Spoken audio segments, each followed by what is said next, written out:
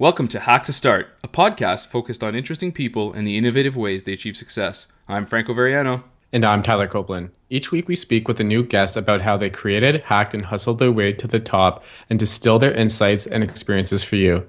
The path to success isn't always linear. Hack, start, and repeat. This episode is brought to you by Breather. Find beautiful, practical spaces that you can reserve on the go. Ghost, a simple, powerful publishing platform that allows you to share your story with the world. And SoundCloud. Hear the world sounds. You're listening to episode 43 of Hack to Start.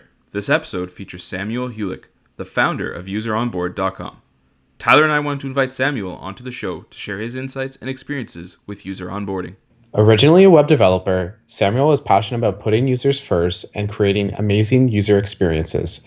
He started his blog, UserOnboard.com, to showcase different onboarding experiences, as it is often the most overlooked aspect of the overall user experience. This is an amazing episode you won't want to miss, so let's get to it.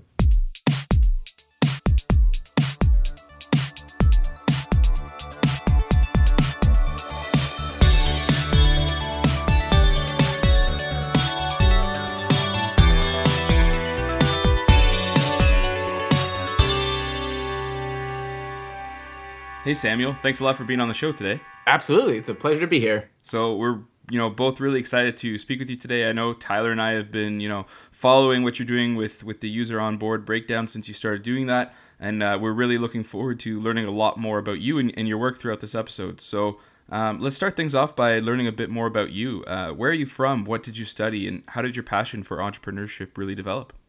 Well, I am living in Portland, Oregon, and have been for just a little over a decade now. So very, very proud resident of the 503. And as far as entrepreneurship is concerned, I have always really wanted to start my own software business for longer than a decade now. And it just seemed like the opportunity was there, and I went for it. Before we really get into user onboarding and kind of what you're doing there, you've actually worked with several different startups and companies and even founded a few of your own along the way. So, coming out of school, you first started stylicity.org. So what was that startup and what were some of the biggest lessons you learned then? Yeah. You are the first person to ever bring up stylicity.org. Uh-oh, is that a good thing or a bad thing? Well, you've done your homework for sure. That was something that that was pretty ridiculous, really. I had access to a database of independent record stores across the country from a previous job that I had been working on. And I, for whatever reason, thought that if I could post that online and entice the owners of the record stores to update their contact information, that I would create this like bustling two-sided marketplace. And the whole thing was completely doomed from the beginning. It took me a very long time to realize that I had no business whatsoever on my hands. But it was quite the foolish venture. So but that was kind of my very first stab at having a software business at all. And it was, I guess you could say that it was a learning experience if nothing else. Cool. That's absolutely important. Everybody has to have their own start somewhere. So, following that, you actually had your own consulting practice, Portland Web Studio, before transitioning back to working for another company called The Good as the UX lead. So what was The Good all about, and how did you make the transition from, consulting back to a regular day job, quote unquote? Yeah, so I kind of bounced between UX consulting and in-house agency UX life for a while. I always really had a really strong passion for user experience design in general, and always really tried to steer whatever position or consulting gig that I had towards something that would really benefit the user in general. So that was a general passion of mine. But yeah, going from consulting to in-house and back seemed like a pretty natural transition, really. It was just a question of kind of like a longer term gig versus a shorter term one, really. Mm-hmm. And so you mentioned you always had a kind of a passion for putting the user first and user experience. Where did that come from? Is there anything that, during school or early childhood that pushed you towards that kind of stuff? I would have to reflect on that regarding early childhood. That might be something that could be an interesting to think about. Professionally speaking, I really hung out my shingle as a developer first and foremost. And it was really just coming from a standpoint of kind of coming in at the end of the waterfall design process where a lot of strategic decisions had already been made and they were asking me to code up like a homepage carousel or a calendar or things like that, where I was just like, I'm going to pour a few hours of my life into making this, and it's going to not really be beneficial to the people who are using it. I really wish that I had been able to come in earlier and kind of talk people out of making certain decisions earlier in the process so that it would be more beneficial for the end client and the end user at the same time. So it really, for me, it was just a strategic decision to get in earlier in the decision-making process and be able to have like a seat at the strategy table, so to speak. That makes sense. And did you find that companies that would hire you as a consultant would tend to make that mistake a lot and kind of just leave design and user to the last minute, or is it something that's kind of become a little bit more industry standard, I guess, over the years? Yeah, it's kind of funny that way. Like I even to this day, I feel like basically half the companies that I work with are bringing a user experience person on as like a patch where like they're just stapling user experience on to like check that box. And then the other half of the companies that I work with are really just all in on user experience, and they're bringing someone in to augment what they already have going. And you can really tell the difference between the two. Absolutely. So one of the other things that was on your CV that in the in-depth research background that I did was you actually ended up helping do some customer acquisition for Drip. So can you tell us more about this company and how you went about doing customer acquisition? Sure. So Rob Walling, who's the person behind Drip, is someone that who had been really influential on my work for a long time. I had read his book, Start Small, Stay Small. And his independent business mindset was something that really spoke to me. And I've been following him on Twitter, and I have a user experience and development background, but marketing was something that I always had a real blind spot for. It just was never really came up in my day-to-day work, and I'm not really a natural self-promoter or anything like that. And I saw him post that he was looking for basically like a marketing apprentice, and it was a 3-month long program, and I was like, oh sure, I'm totally all in. And so I assumed that I was just going to get rejected outright because I didn't have any experience in it or things like that, and wound up being the one that was selected, and it was a really great experience. That's cool. Are there any I guess solid lessons from that time that you remember, or maybe some mistakes you did and how you overcame them, anything like that? I think I learned a lot of tactical things, and also just as far as like being able to work directly with him and kind of take on the mindset. But the idea of just being really systematic in your approach to customer acquisition and looking at it from, the metaphor is like a funnel, but it's also kind of a broken metaphor because funnels make sure everything gets through, where really you're looking at where you're losing people. So it's more of like a leaky bucket would be a better visualization of your customer acquisition flow. But I learned a ton of hands-on experience and things like that. So you're currently the founder and the user onboarding champion at useronboard.com. What is it, and what motivated you to start it? Sure. So the site itself is known for posting teardowns of popular web apps first run experiences, which is basically, I guess what you could call kind of like the sign up or activation experience for different products like Quora or Netflix or Twitter or things like that. As far as where it came from, I was writing a book. After leaving the marketing apprenticeship that I had spoken about just a minute ago, I decided that I wanted to take a product to market and sell something of my own. And I figured self-publishing an ebook would be kind of a reasonable and constrained product to get my feet wet with. I didn't realize what it would really take to write a book. I thought it would basically be like a really long blog post, but it turned out to be totally different.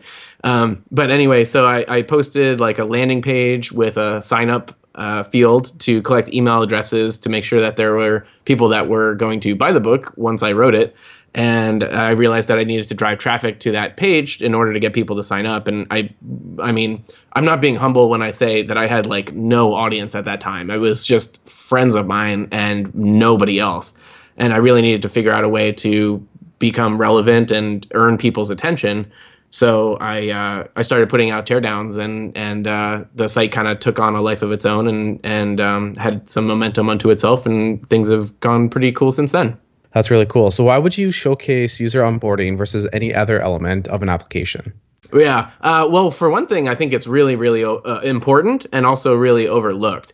And it's not typically part of someone's day-to-day concerns when you look at the way that a software business or typical software business is organized. There isn't typically a user onboarding person, or even user onboarding isn't really something that's reflected in a team or department's goals on a day-to-day basis.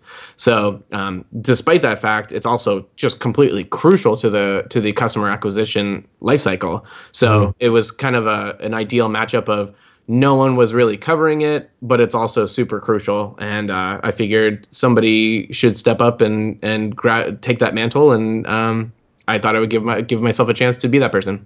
So what are your personal thoughts on user onboarding for startups rather than an established or bigger company? Do you think it's a step that many companies often skip? If so, what process would you recommend to build the perfect onboarding flow?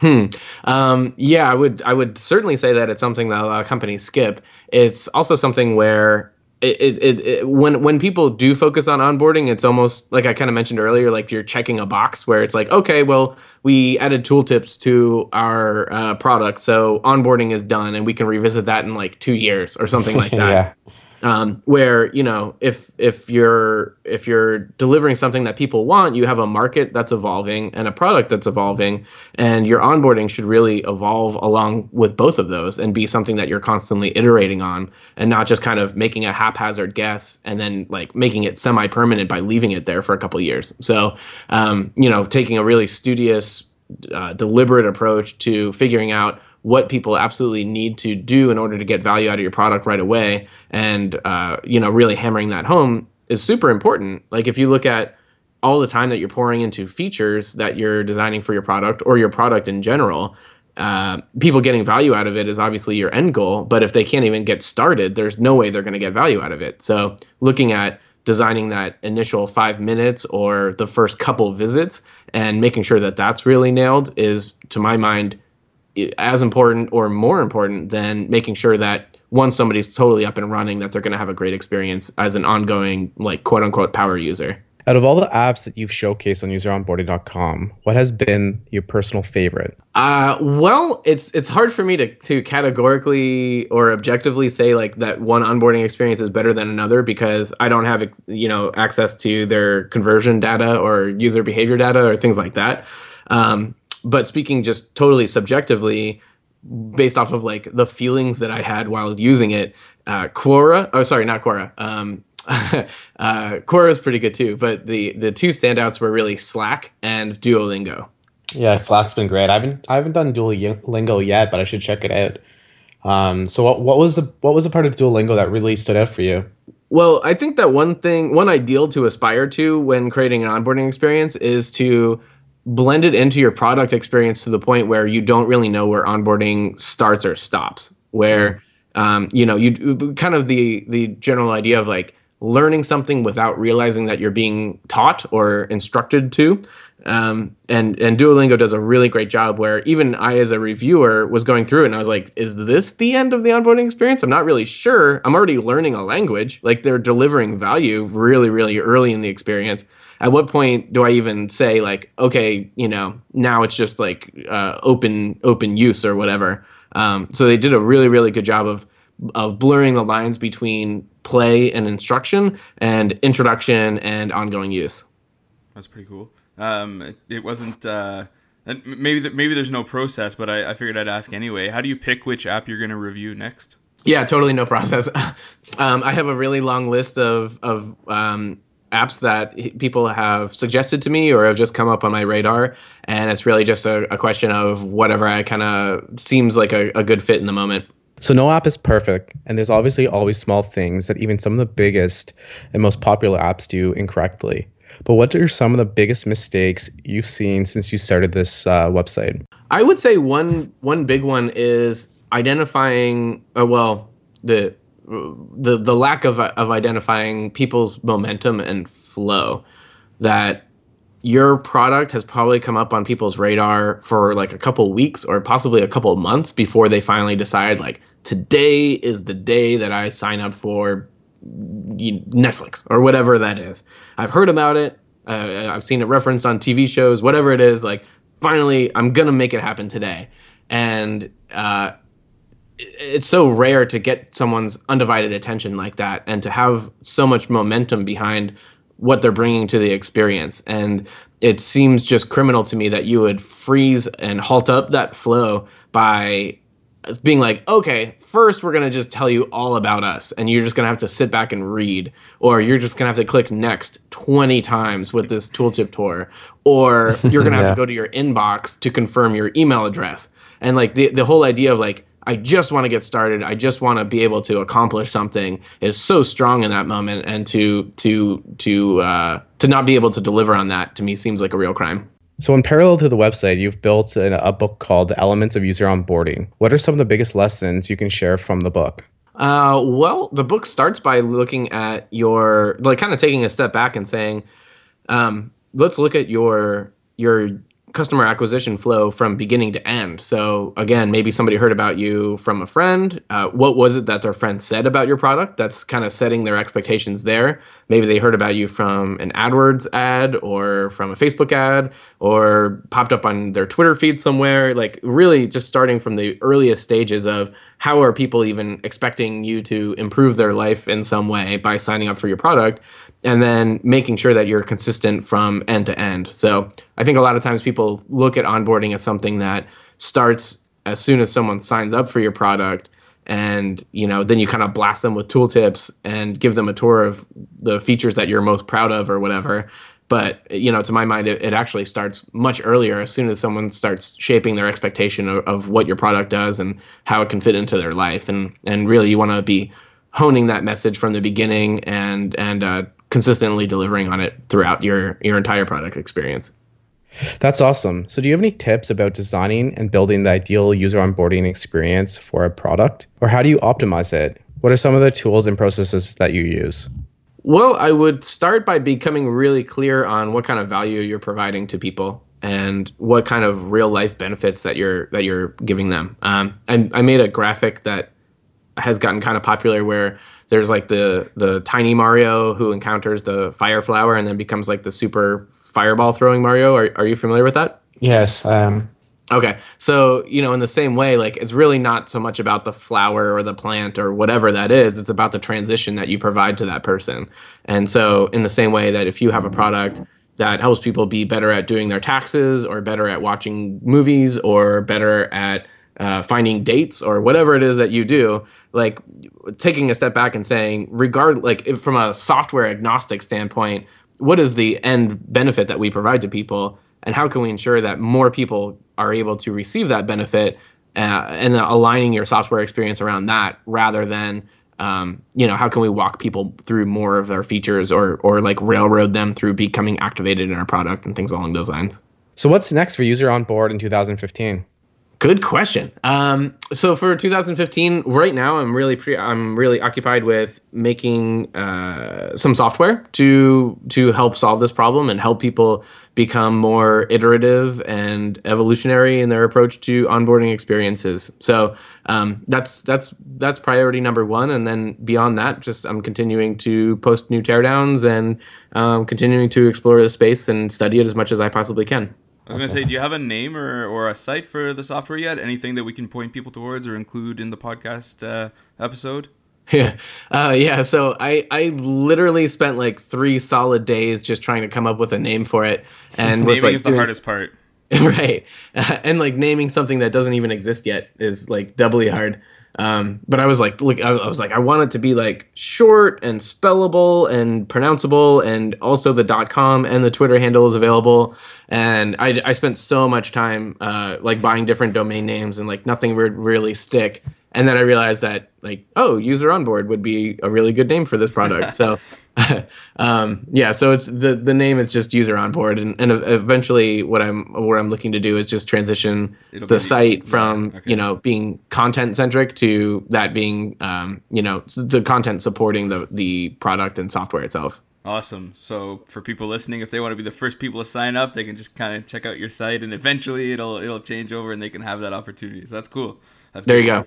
So what apps, books, devices, or tools are you currently obsessed with right now? Well, Keynote is really central to a lot of things that I do outside of just making presentations. That's what I do teardowns in, and I also just like sketch my ideas out in Keynote. And I also wrote the book that the elements of user onboarding in Keynote. So that's like one of, kind of like a desert island product for me. So yeah, that would be one example. Is that answering the question that you're looking for? Yeah, anything exactly. you use on a daily basis, basically. Yeah, I mean, outside of like web browsers, I would say Keynote is way up there. If there's people looking to get into the UX industry, are there any books that you would recommend that would help them kind of get their feet wet into this new industry?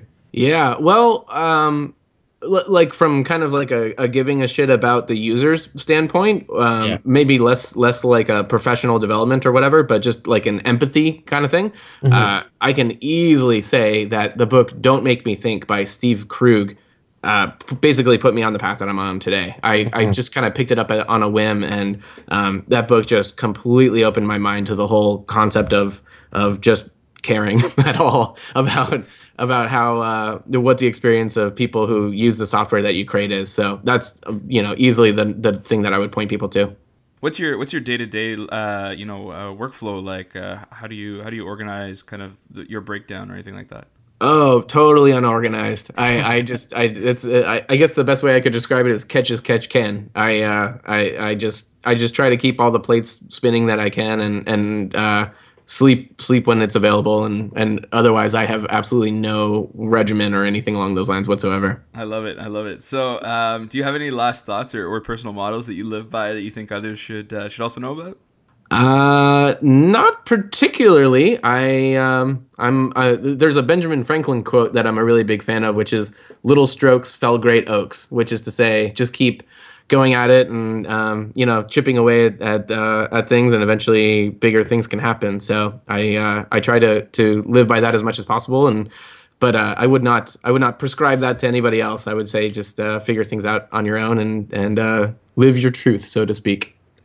That's awesome. All right, well, I think that about wraps it up. Thanks so much for taking the time to chat with us today, Samuel. It was great to have you on the show. Absolutely. It was a genuine pleasure to be on the show. Well, that's about it for this episode of Hack to Start. You can find all the important links beneath the show. Be sure to follow us on Twitter @HackToStart and sign up for our newsletter to know about all the latest episodes, behind-the-scenes content, and more. Thanks for listening, and see you next time.